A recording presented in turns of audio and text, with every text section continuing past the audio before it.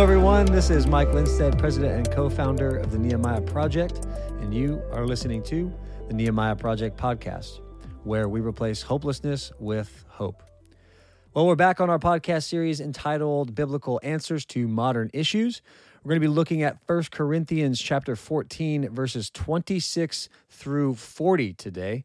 And as usual, I'm here with my buddy, my pal, my pastor, Mr. Chad Wiles. Chad, how you doing, bud? Doing good, man. Having a good morning so far. Yeah. We're getting after it. We're getting after it. We're ready. Well, we're going to be finishing up this section that's really spanned 2 chapters in the book of 1 Corinthians today. That started back in chapter 12, verse 1. It's going to end today in chapter 14, verse 40. And this entire section has been on orderly worship within the church.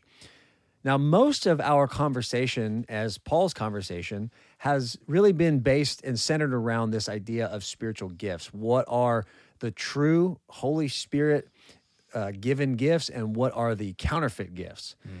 Because you'll remember, listener, that the Corinthian letter is a letter of correction. And the reason why it's a letter of correction is because there was a lot that needed to be corrected in the church. Yeah. Why was that? Well, the first chapter told us that there were divisions that existed in this church, particularly divisions between those who are a little bit more wealthy, of higher social status, who had more means, and division between them and those who were the opposite of that, a little bit lower on the social totem pole, less means. And so, unfortunately, that rift was deepening and widening. And so Paul had to write a letter in his apostolic authority, Right. Meaning one who represents the Lord Jesus Christ. And he had to write a letter to correct these issues. And he makes so many appeals throughout the letter that we're not going to go over all of them, but just understand this, that the one common thread that we're going to see explicitly today that runs through the entirety of this letter is the thread of pride. Yeah. I think it's important to understand how sin and pride creates chaos. Right? There was a melting pot of disorder within the Corinthian church. You already mentioned one reason, the class differentiation, but there was also syncretism, and there was other pagan worship that was being brought into it. There was also this division. Some were following Apollo, some were following Paul, some were saying this, some were saying, there was not just one problem. There was problems. Yeah.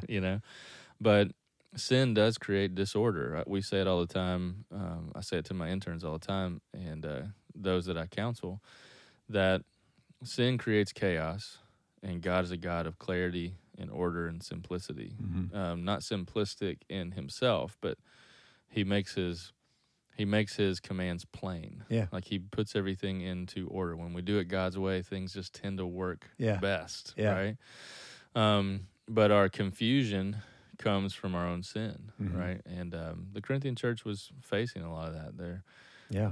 The other sins of their old lives, the pagan worship, the class systems, everything was just being brought into the church and causing a ton of disorder. Yeah.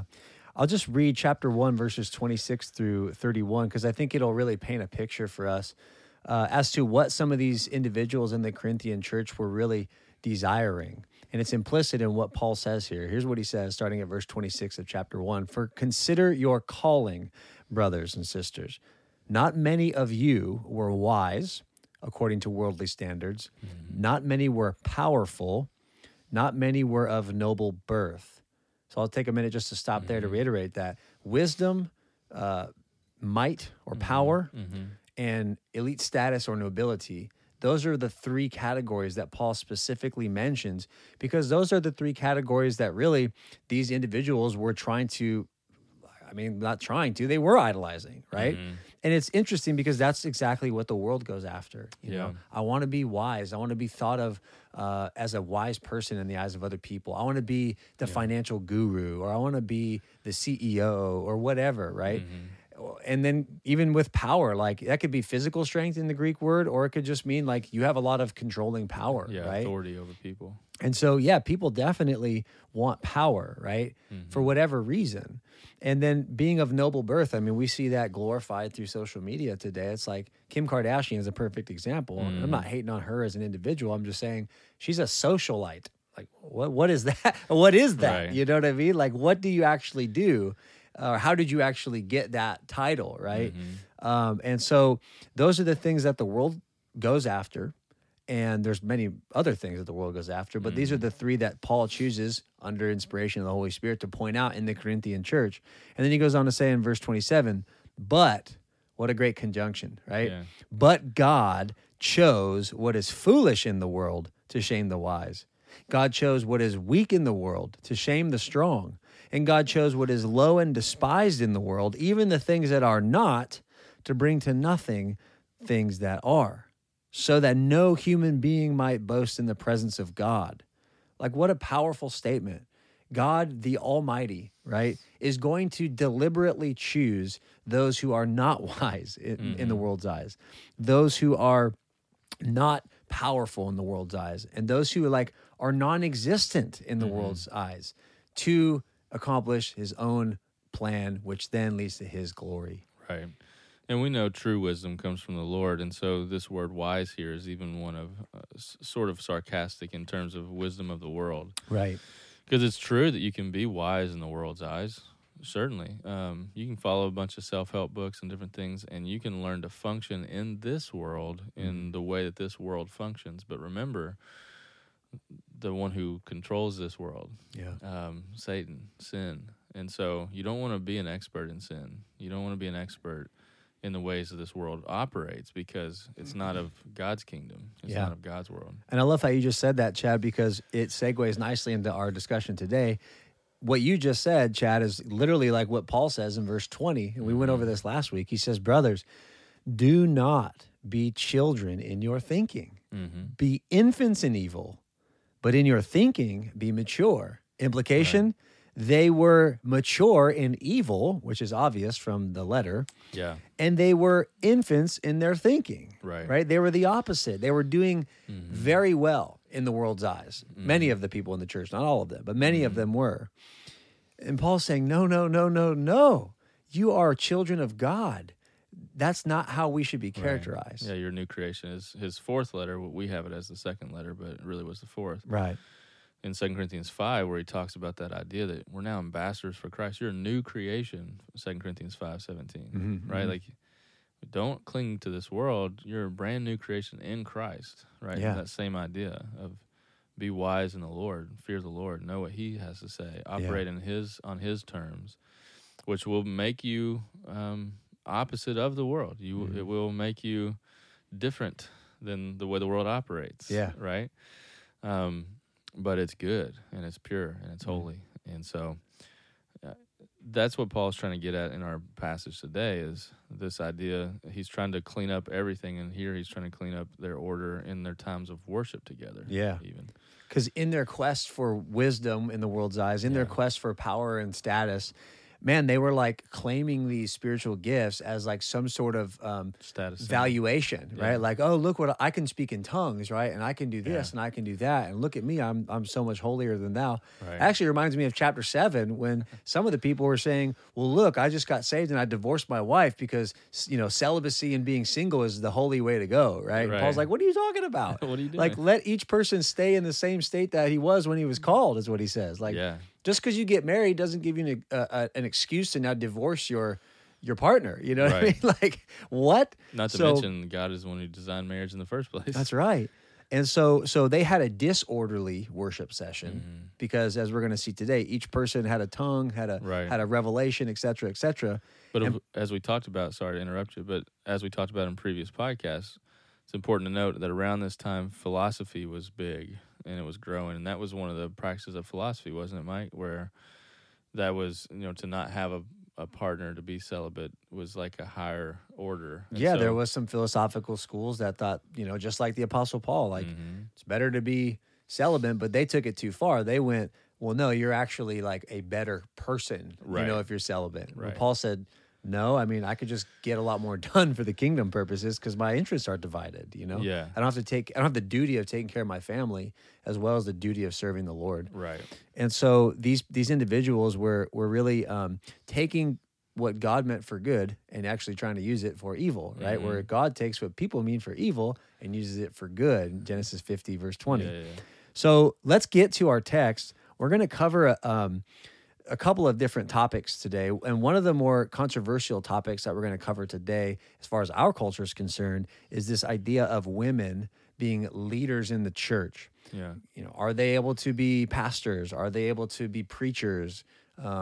If yes, why? If no, why? Okay, if no, then are they able to be leaders in society? Are they able to teach, XYZ things? So we're gonna dive into that today. And it's the Bible is so explicitly clear that, again, going back to what you said earlier, Chad, the reason why we get these things wrong is not because it's hard to understand, it's because of sin. Right. And sin ultimately clouds our judgment. It's like a drug, that makes you think wrongly when you're under its influence, right? And the issue is like, if you're not saved, you're always under the influence of sin. Yeah. And if you are saved, man, we have to war against it. And so we are going to just lay out the biblical description of what's called anthropology, like how mankind was created and the purposes for man and women on earth according to God. And so we hope that this blesses you, but let's get into the text today. We're going to read verses 26 through 40 in 1 Corinthians chapter 14. Chad, I'll read up to verse 33, then you can pick up. Here we go. This is what it says. It says, "What then, brothers? When you come together, each one has a hymn, a lesson, a revelation, a tongue, or an interpretation. Let all things be done for building up. If any speak in a tongue, let there be only 2 or 3 at most, and each in turn, and let someone interpret. But if there is no one to interpret, let each of them keep silent in church and speak to himself and to God. Let 2 or 3 prophets speak, and let the others weigh what is said. If a revelation is made to another sitting there, let the first be silent. For you can all prophesy one by one, so that all may learn and all be encouraged. And the spirits of prophets are subject to prophets. For God is not a God of confusion, but of peace." As in all the churches of the saints, the women should keep silent in the churches, for they are not permitted to speak, but should be in submission, as the law also says. If there's anything they desire to learn, let them ask their husband at home, for it is shameful for a woman to speak in church. Or was it from you that the word of God came? Or are you the only ones that is reached? If anyone thinks that he is a prophet or spiritual, he should acknowledge that the things I am writing to you are a command of the Lord. If anyone does not recognize this, he is not recognized. So, my brothers, earnestly desire to prophesy, and do not forbid speaking in tongues, but all things should be done decently and in order. All right, so that last sentence there is really Paul's primary point in this section. He says it in verse 33, that God is not a God of confusion, but of peace, or some translations translate that word peace as in order. In verse 40, like Chad just read, he explicitly says all things should be done decently and in order. That follows because God is a God of order, right? And the church is the expression of his kingdom, his reign and rule. Yeah. And so let's just go back to verse 26 and walk it down, shall we? Okay, so, one thing I have to say before we start is that this whole section, these 2 chapters, they're very hard to break up into little units because it's one just continuous flow of thought. Yeah.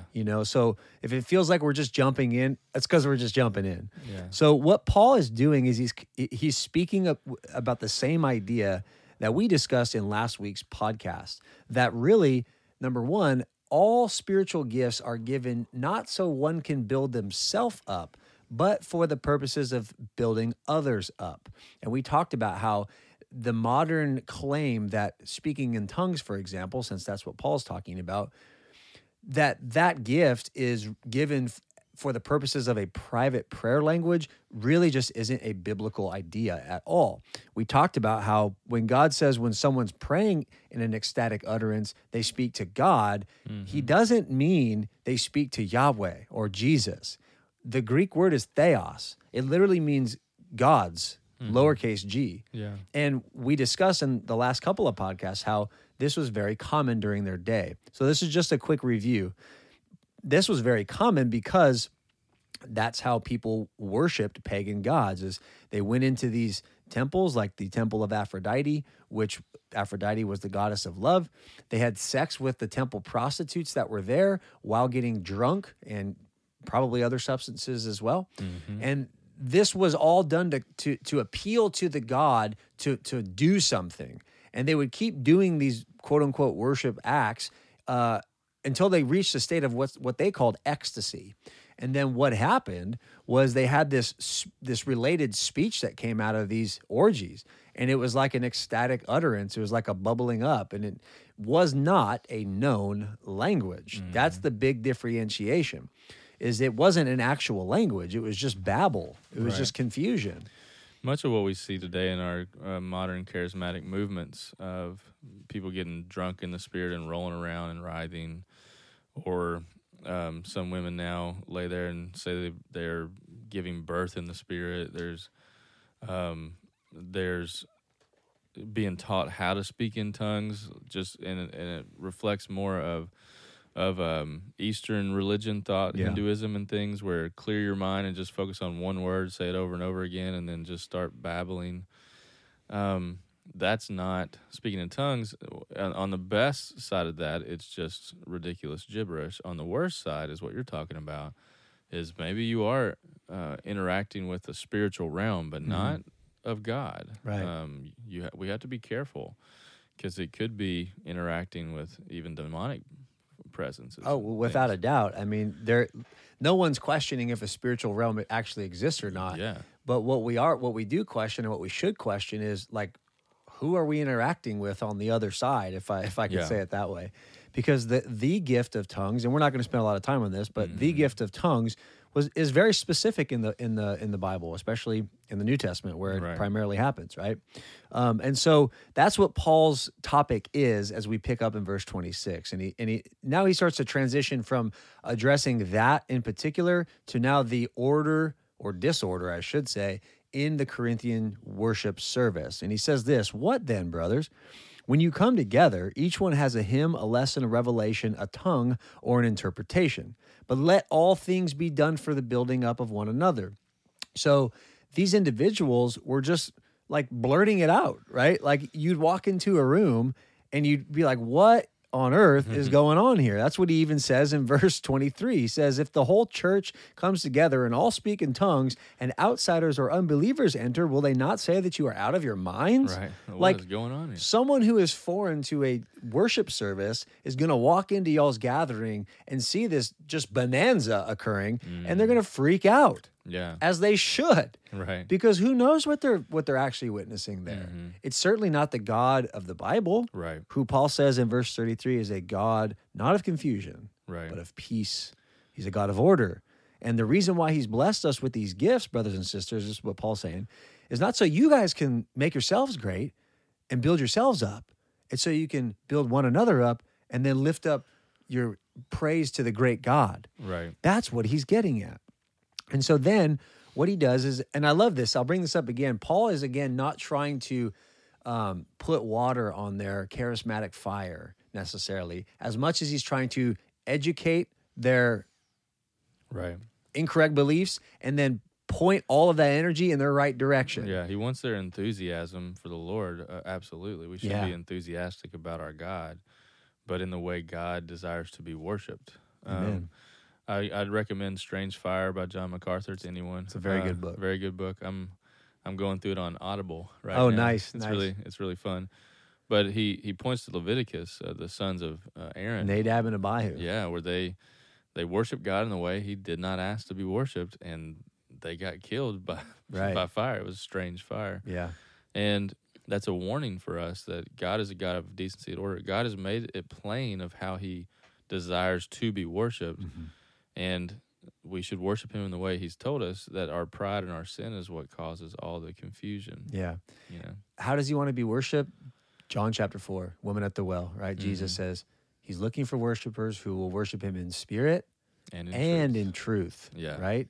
And we get the spirit part, we're stoked about that, right? Yeah. But we're all kind of unsure about this whole truth thing, right? Yeah. Well, the truth is plain. It's plain, right? And so Paul now takes their enthusiasm and begins to give it some order, right? Right. Verse 27, if any speak in a tongue. Now remember, that usage there, the singular usage, refers to the ecstatic utterance, I think, if I remember correctly from last podcast. And so he says, if anyone's going to speak in a tongue, I'm sorry, I got it backwards. Singular usage is the correct gift. The plural usage is the incorrect gift. Right. So if anyone does actually speak in a tongue as biblically defined, An actual language. an actual language, let there be only 2 or 3 at most, and each in turn, and let someone interpret. Okay, because that Right. was the other necessary qualifier there. Yeah. If you are going to speak, if the Spirit of God does quicken your mouth to speak in an actual known language to declare the gospel, the mighty works of God and salvation, someone must be there to interpret it so that the other necessary qualifier can be met, that everyone is built up. Right. And built up in truth. truth. If you're speaking the truth of God's word in a different language, then it would only make sense that that would be interpreted so everyone could hear the word of God and therefore be built up. Right. And Paul does use a bit of sarcasm here in the next verse. Okay. He says, but if there is no one to interpret, let each one of them keep silent in church and speak to himself and to God. Theos, right? Mm-hmm. Now, this is where private prayer language people are going to go, see? It's right there, right? Okay, again, you have to remember that Paul has carried a sarcastic tone literally from the beginning of chapter 14 because he has to point out the ridiculousness of this practice in the church. Yeah. Okay? So we know that he's already said, way back in chapter 10, verse 24, he says, let no one seek his own good, but the good of his neighbor. Yeah. Okay? So he reiterates that principle throughout this entire section. And then when he gets here to the verse I've just read, what he's saying to you is this. Look, if you really are going to keep going with this, just keep silent. Right. And just go ahead and speak to your God. Just speak to yourself and speak to God. But he's not contradicting himself. No. Right? He's not, okay, now giving you an okay to go ahead and build yourself Yeah, up. he's not saying it's a good practice. He's just saying, listen, Go for it. go for it. Just keep to yourself. Yeah. It's Paul's way of saying, if you don't have anything good to say, just be quiet. Because he can't give this practice a pass right now if he's already previously said multiple times that God doesn't give spiritual gifts so you can build yourself up. So we have to stop here for a second because people take this. I've talked to Yeah. people and this is their verse. Yeah. But you have to understand, brother and sister, I'm pleading with you right now because Paul would be contradicting himself if he was saying this as a way to give you the okay to go ahead and do this practice. He is emphatically not doing that. Right. He would be contradicting his teaching. Yeah. And it's not loving for you. And you always, and I'll just say this as a general warning, to take one verse out of the entire scriptures and build a whole theology off of it is always dangerous. Scripture interprets scripture. You get the more robust and plain meaning of all scripture because scripture does not contradict itself. So right. you have to look at the whole context and then you'll get the true meaning. And that's what Mike's saying. If you look at the whole letter of 1 Corinthians, you'll very clearly come to the point to see that Paul's not condoning this. He's just saying, listen, for those of you that aren't going to listen to me, at least just be quiet. Yeah. That's really what he's saying. Right. Because you're going to create chaos. And God is Exactly. not a God of chaos, right? Exactly. Look, we have to understand this, and it's the last thing I'll say. If the counterfeit gift cannot be judged as legitimate, neither can a quote-unquote private prayer language. Exactly. Because it does not legitimately meet the qualifiers of the scriptural gift of tongues. End of story. Yeah. Period. Let's move on. Right. Verse 29, let 2 or 3 prophets speak, and let the others weigh what is said. If a revelation is made to another sitting there, let the first be silent. So even he's talking to the prophets now. Like, look, you got to keep quiet while this individual speaks, right? So he's not just harping on the people in tongues, right? Like, you guys got to be quiet while all these guys get to do whatever they want. No, he is projecting this orderly God and this orderly God's desire for order within his church. And he says, if a revelation has been made to another sitting there, let the first one be silent. For you can all prophesy one by one, so that all may learn and all may be encouraged. And I love how he puts this in there. This is like a self-checking mechanism. And the spirits of prophets are subject to prophets. Okay, so let's take some time to kind of unpack what Paul might mean here. Who are the prophets? The prophetic ministry started way back, all the way back in 1 Samuel. We see the prophetic ministry begin. Now, Samuel's not the first prophet. Moses, technically, would be one of the first prophets, but even all the way back as far as Abraham and even all the way back down in Adam's time, there are prophetic utterances in the foretelling the mind of God sense, right? Right. But by and large, when you think of prophets, we got to think about the ministry of the prophets that really where God was concentrating this foretelling of his own mind through these individuals that we call the prophets, right? Yeah. So what was their message, Chad? In a nutshell, it was repent Right. because judgment is on its way. Exactly. Repent and believe the Lord. Right. And in this weighing what is said, what are they weighing it with? Right? They're not weighing it against their own understanding. They're not weighing it on how they feel. Mm-hmm. What are they weighing it with? They're weighing it against God's word that they already have. That's right. Because prophecy does not contradict itself. God's word never contradicts itself. So you could discern and test if what was being said was true based upon the word of God that had already been given, right? And Paul goes on to say later, we'll get there, but Paul was an apostle, right? He had the apostle gift, and his word was Scripture. The Holy Spirit was speaking through Paul. So he even says later, if you're disagreeing, if you're a prophet, then you'll know that what I'm telling you is right. Right. Yes, he does say that later on. But let's take this down into like a counseling context, right? Because we do hear like in our common vernacular today, well, like God said to me, or God said this to me, or God put this on my heart, et cetera, et cetera. And some people mean that quite literally, and other people is just it's just part of our language that we use. Yeah. And it's kind of unfortunate, but I have to raise my hand. I do the same thing from time to time. And so in a counseling setting, when you hear someone saying, well, God said to me, well, God said to me, well, God said to me, what is the gentle, humble, but firm way to counsel someone through that? Yeah. Well, very simply, I do the same thing Paul's saying here. I say, okay, well, let's talk about what you're saying God is saying, and does it align with what his word already says? Because we don't live in a time period right now in redemptive history to where we get new prophecies from God. We have the word of God fully. So if God is prompting your heart, convicting you about something, right, was that from his word? Is this in obedience to the word of God? Because we have to be very careful that we don't take our feelings as God saying something, right? Which is a lot of times what's being said. Well, I feel like, I've had it.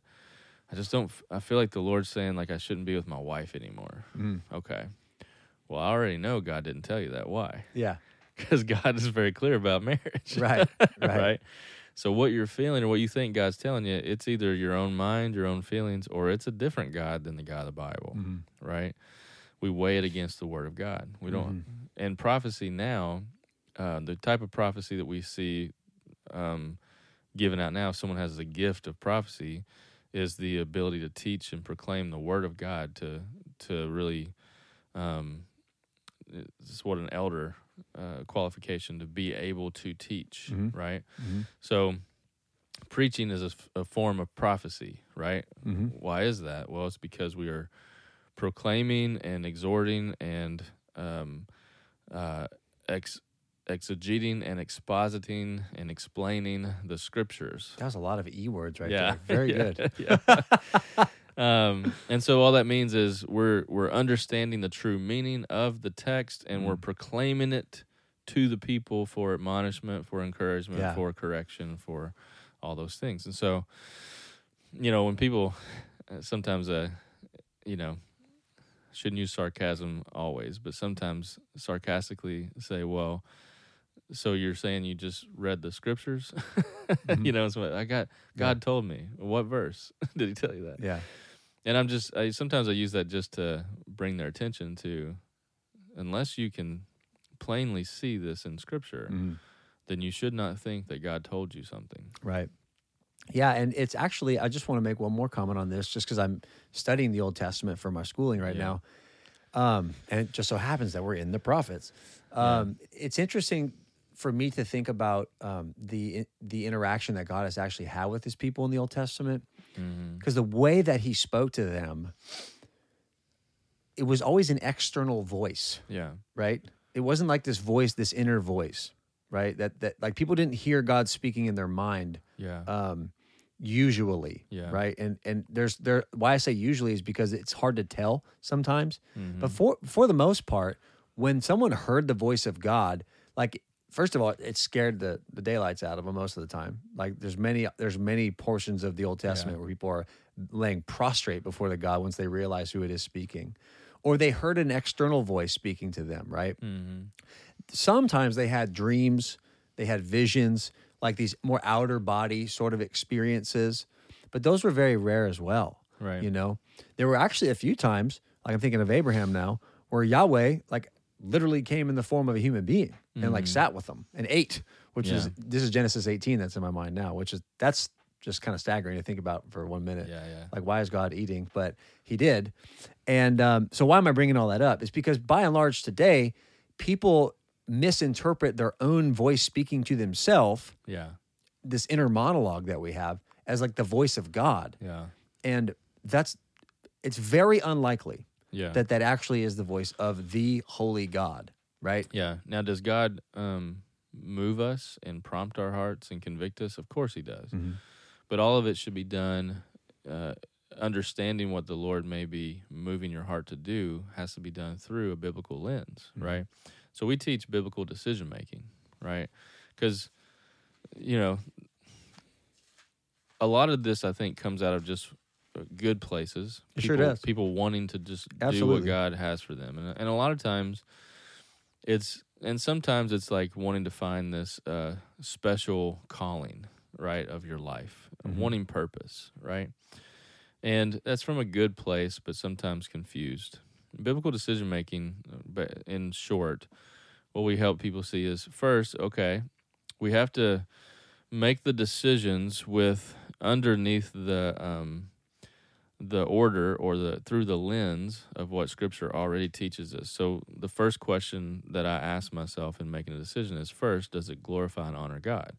Which gives me a bunch of sub-questions with it, right? Because that's the first greatest commandment from Christ.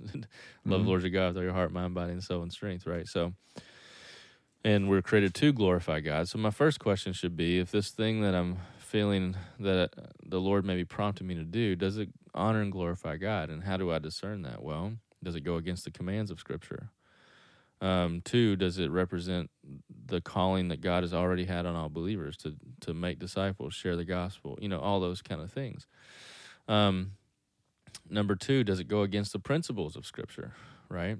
I have to ask those questions, And then the second question I'll ask myself and make a decision, does this love and serve others in the gospel, which is the second greatest commandment? So why do I want to do this?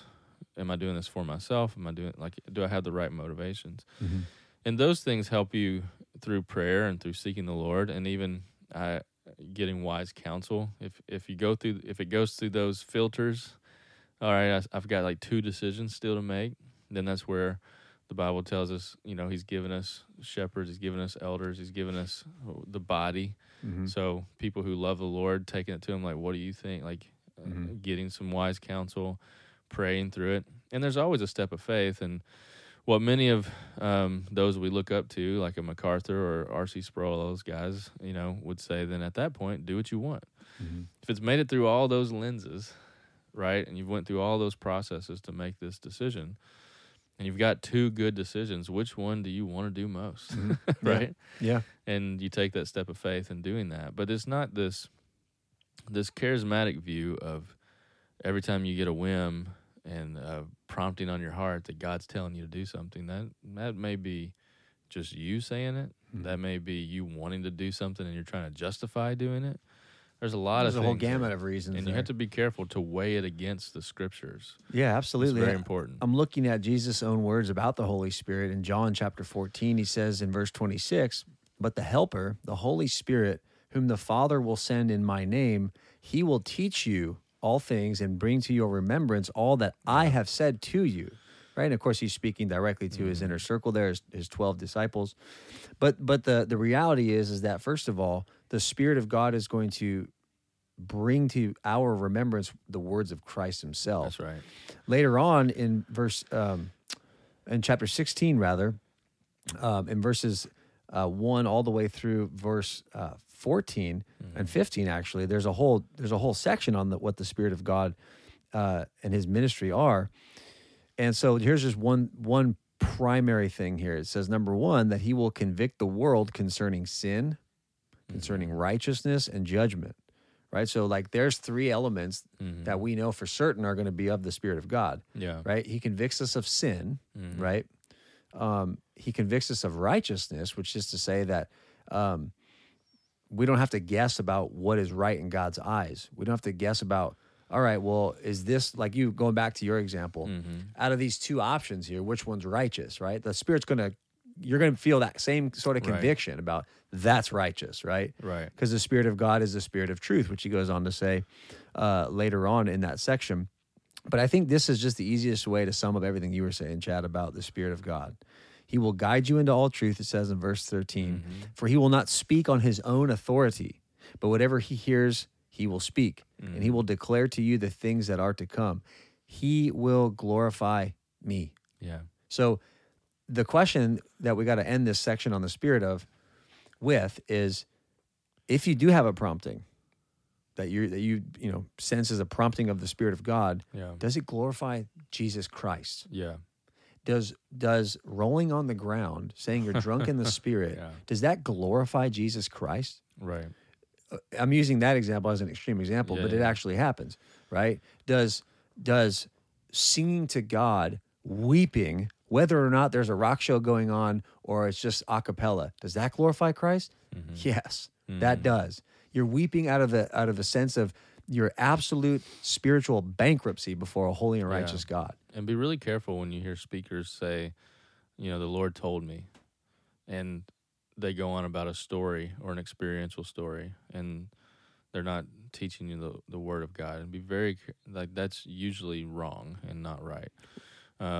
I'll give one extreme example, Jesse Duplantis. He's a big charismatic preacher here in the New Orleans area. I use him because some of our listeners may know who I'm talking about.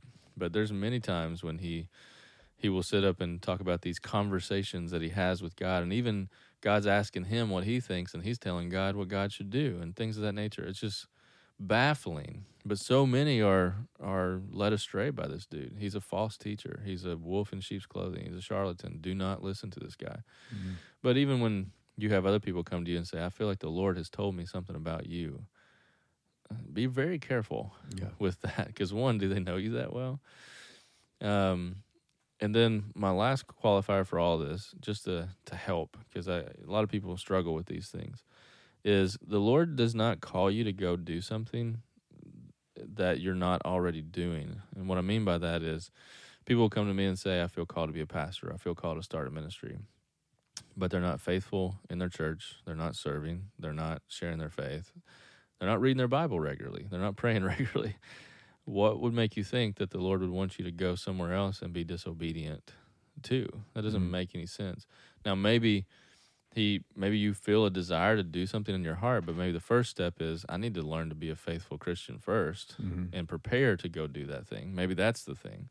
So not saying that is not necessarily the Lord prompting. You're saying just examine yourself and where you're at. Exactly. Yeah. Exactly. But you see it all the time, like, oh, God called me. I just went over here, and it's like, you had no maturity. You didn't. You weren't doing anything. And then you hear story after story of like people getting burnt out and failing, or they fall, like they have a sin issue. That, like, the Lord's not trying to set you up for failure. That's not how that works. Right. The spirit of prophets are subject to prophets. That's where we ended this. And it was a deep dive, but effectively, I just want to sum it up, that the spirit of prophet are subject to the prophets because the prophets prophesied the true words of the holy God. And if anyone stands up claiming to be a prophet, having a word of God, a word from God, go ahead. They can make that claim, but the Bible's clear. We have to remember to measure that revelation, quote unquote, against the written word of God. That's right. And so we'll move on now. And the reason why is this is what Paul says in verse 33 to wrap up this section on spiritual gifts. For God is not a God of confusion, but of peace. That's right. Okay.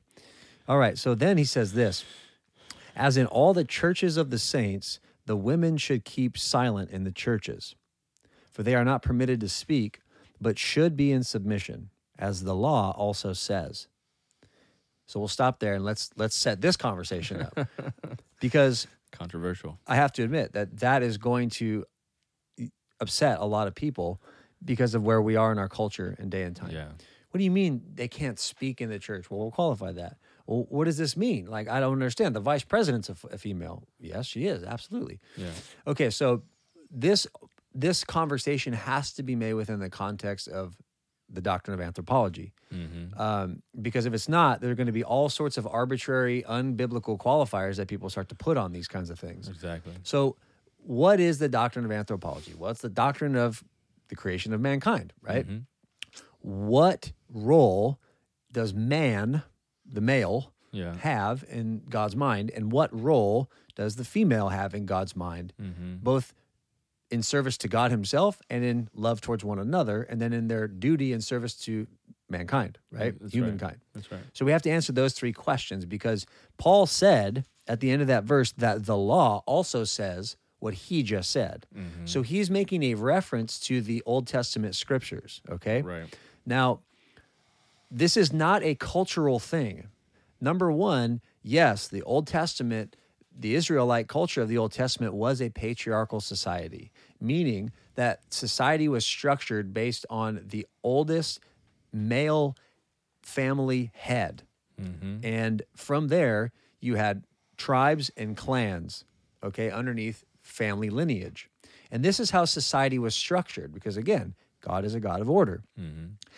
Adam and Eve were created, and if we can understand God's ordained rules for Adam and God's ordained rules for Eve, then we can understand how the Israelite structure was structured and why it was structured this way. So, Chad, why don't you take us back to the Garden of Eden? Yeah, let's go back to Genesis 1 and creation, and then Genesis 2 gives us a magnifying glass upon the creation of male and female. But in Genesis 1:26, it says, "Then God said, let us make man in our image, after our likeness, and let them have dominion over the fish of the sea, over the birds of the heavens, over the livestock, and over all the earth, over every creeping thing that creeps on the earth." So God created man in his own image. In the image of God, he created him. Male and female, he created them. So it starts with, in the image of God, he created him, and then male and female, he created them, right? And he blessed them, and God said to them, be fruitful, multiply, and fill the earth, subdue it, have dominion over the fish of the sea, over the birds of the heavens, over every living thing that moves on the earth. And God said, behold, I've given you every plant. He goes on to talk about Their food. and everything else. So, first of all, man was created in the image of God. And it's a plurality there when it says, let us make man in our image. Because what do we know about God? Triune God. He's a triune God, the Trinity, God the Father, God the Son, God the Holy Spirit, all equally God, different in role and responsibility. Well, in the same way, he created male and female, and he created Adam first, and Adam has particular roles and responsibilities. So when you get to Genesis 2, when you see him create Adam, he creates Adam to be his vice regent, his co-ruler, his ruler. He was another way to look at him as priest king, right? He was to rule the garden, and he was to keep the commandment. God gave him one commandment. Before he ever created Eve, he set all of this up, right? You can go to Genesis 2, verse 7. The Lord God formed the man of dust from the ground and breathed into his nostrils the breath of life, and the man became a living creature.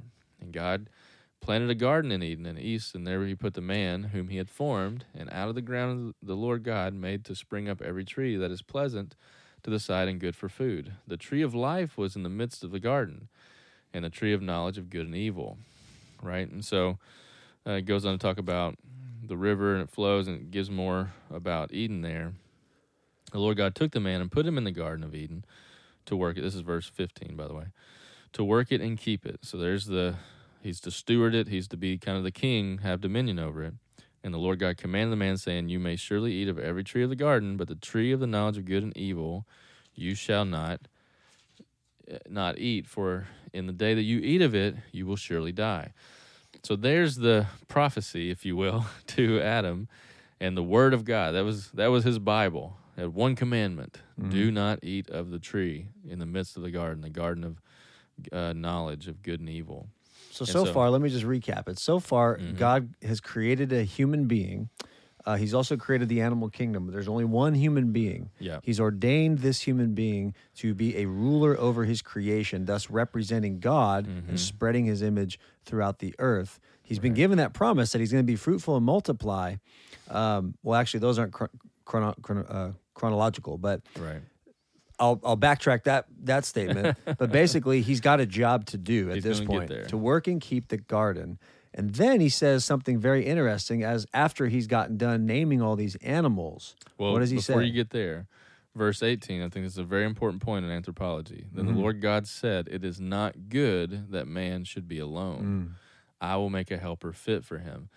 Now, a lot of times we misread this as just, well, Adam was lonely, so it's good for him to have a companion. That is not what God's saying. Remember, God let us make man in our image. Well, who is God? The triune God.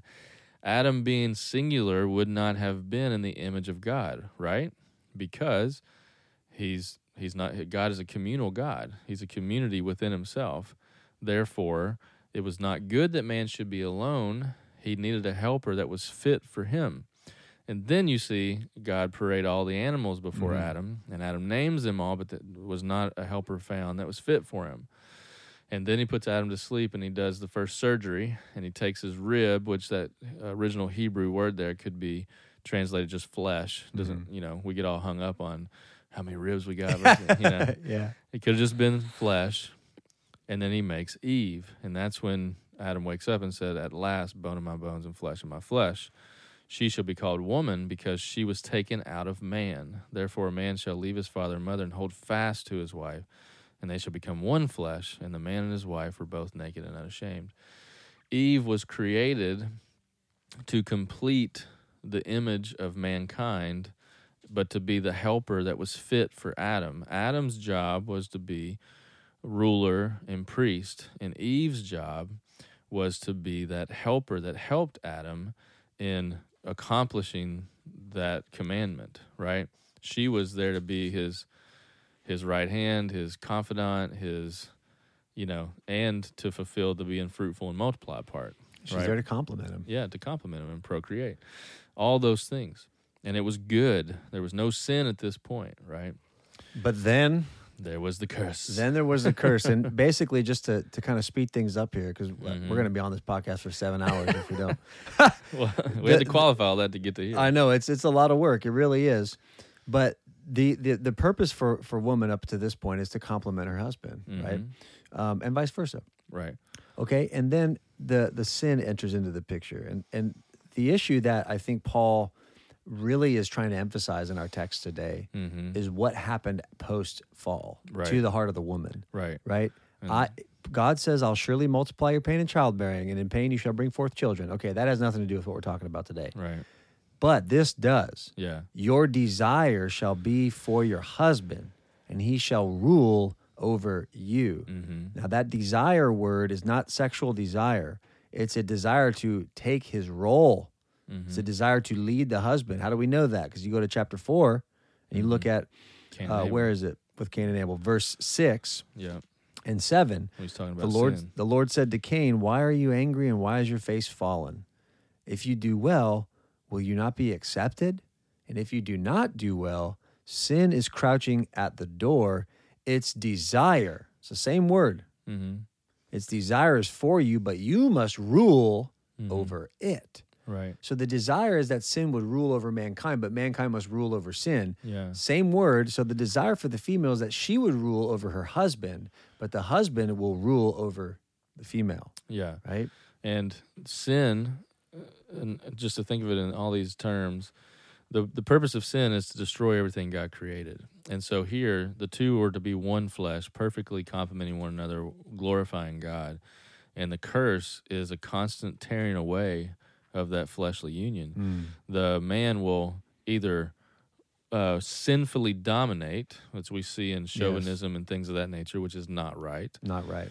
Or he'll abdicate his rule and be, I like to call them overgrown children, that look for a mom instead of a wife, right? You see those two extremes on the male side. And then for the female, you'll see a constant desire to be the male. Mm-hmm. You think about feminism, it's not glorifying the role of female. What is it? It's wanting to be a man. That's right. It's what it is. And so that came from Genesis 3:16, so we should be aware of that. Yeah. And so one thing that I'll say is when women are rejecting that, you're rejecting God, and you're actually lessening your dignity in the way God has designed you, right?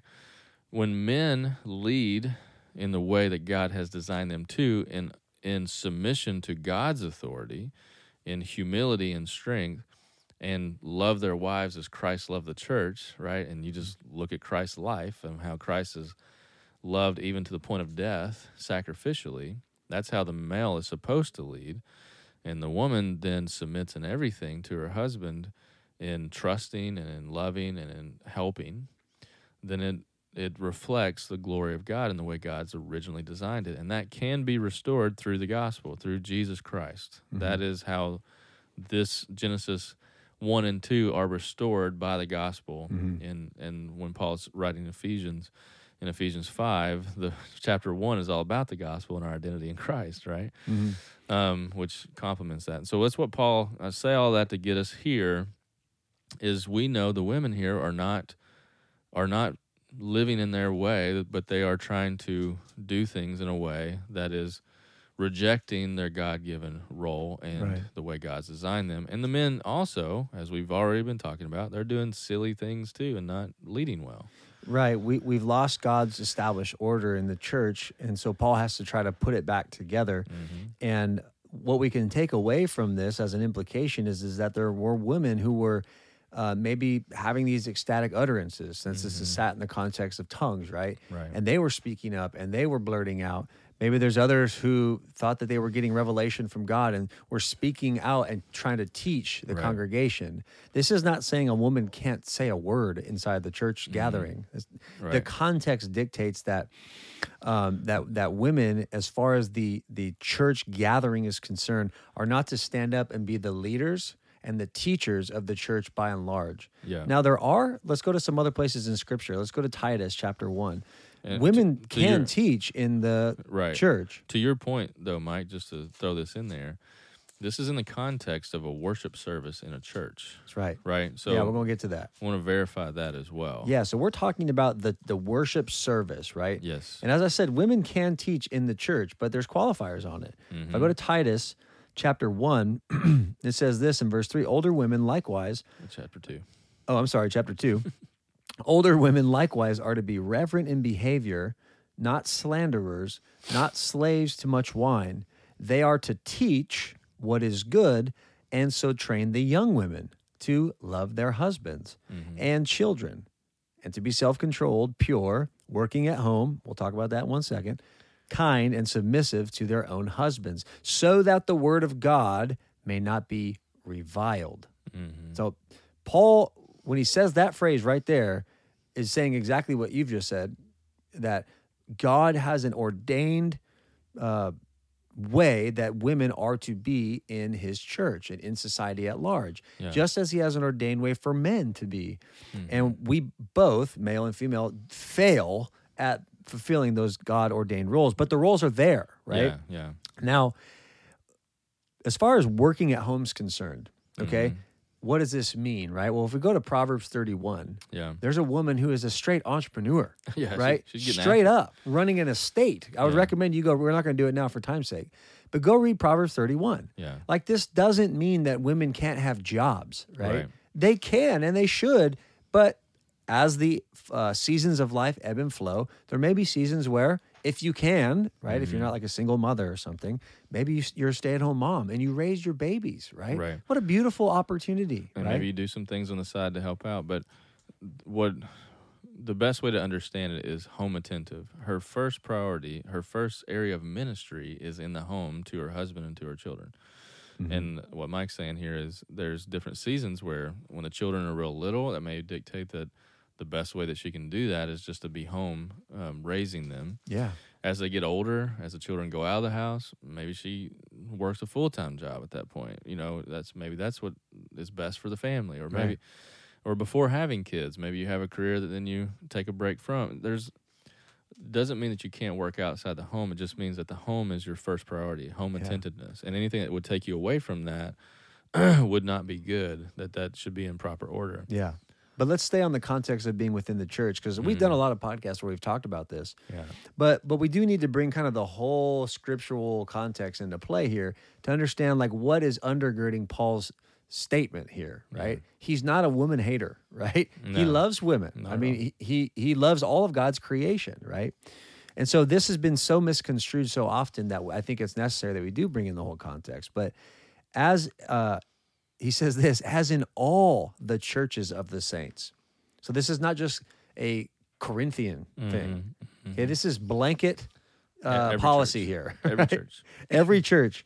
This is how it is to be. And I love how he appeals back to the Old Testament, right? But in verse 35, then he says this, if there is anything they desire to learn, let them ask their husbands at home. Husbands, did you hear that? Yeah. You better know the word of God, right? Right. You better be leading in the way that God has ordained for you. Right. We can't abdicate our leadership role, right? Just because we may actually have a wife who like is very she's much of a natural leader, right? Like I mean, Chad, your wife's very like this, right? My wife could run a She small could run country. a small country, dude. And that's awesome. But Yeah. she's also like so graceful in the way that she like submits to your leadership in the home. And this is also another thing that I have to say in response to what we've just read. Like sometimes the wife actually might be more of an intellectual than the husband. Yeah. She might actually understand the Bible a little might bit be better. smarter. Right? Yeah. Right. I mean, that is true. Nonetheless, wives and husbands, we cannot abdicate our roles, right? Right, and both make us dependent upon the Lord. That's the whole point. For a husband, like you may not be the biggest intellectual, whatever, but you can study the Word of God and you can teach the Word of God, which means you have to be dependent upon the Lord and be disciplined to learn, to grow. And it doesn't mean the wife can't also read her own Bible and learn, but she should want and enjoy that her husband would lead, because the bigger issue is the eternal view. Is one day we'll all stand before the Lord in judgment. And as a husband, and I tell this when I do premarital, like understand what you're signing up for. You will give an account before God of how you led your family. So don't get in this pragmatic view of like, well, she's just better and I'm just not. It doesn't matter. Yeah. You are held accountable to love your wife as Christ of the church and lead her in the Word. So you better get about it, is all I can tell you. I mean, it's serious. And we have to understand that we Yeah. are all going to be judged for what we've Right. done here on earth. And the same thing for wives. You're going to be judged by how you submitted to your husband. Like you should take that very seriously.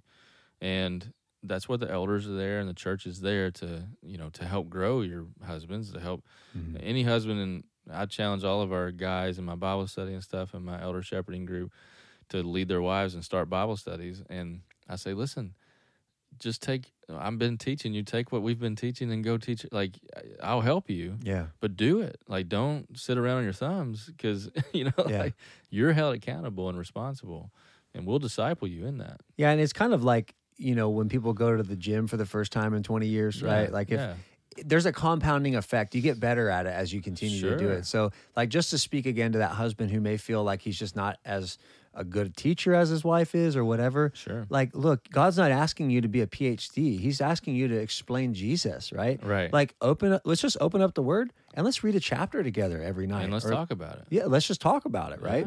Yeah. And trust the Spirit of God to really work out that situation. He will do it. He is faithful, right? He is faithful to accomplish His own word. Absolutely. And His own word has necessitated that husbands lead their homes, and particularly in this context, they also lead the church, right? Yeah. There's an absolute place for women in the church in leadership type roles, like especially when it has to do with women's ministry, right?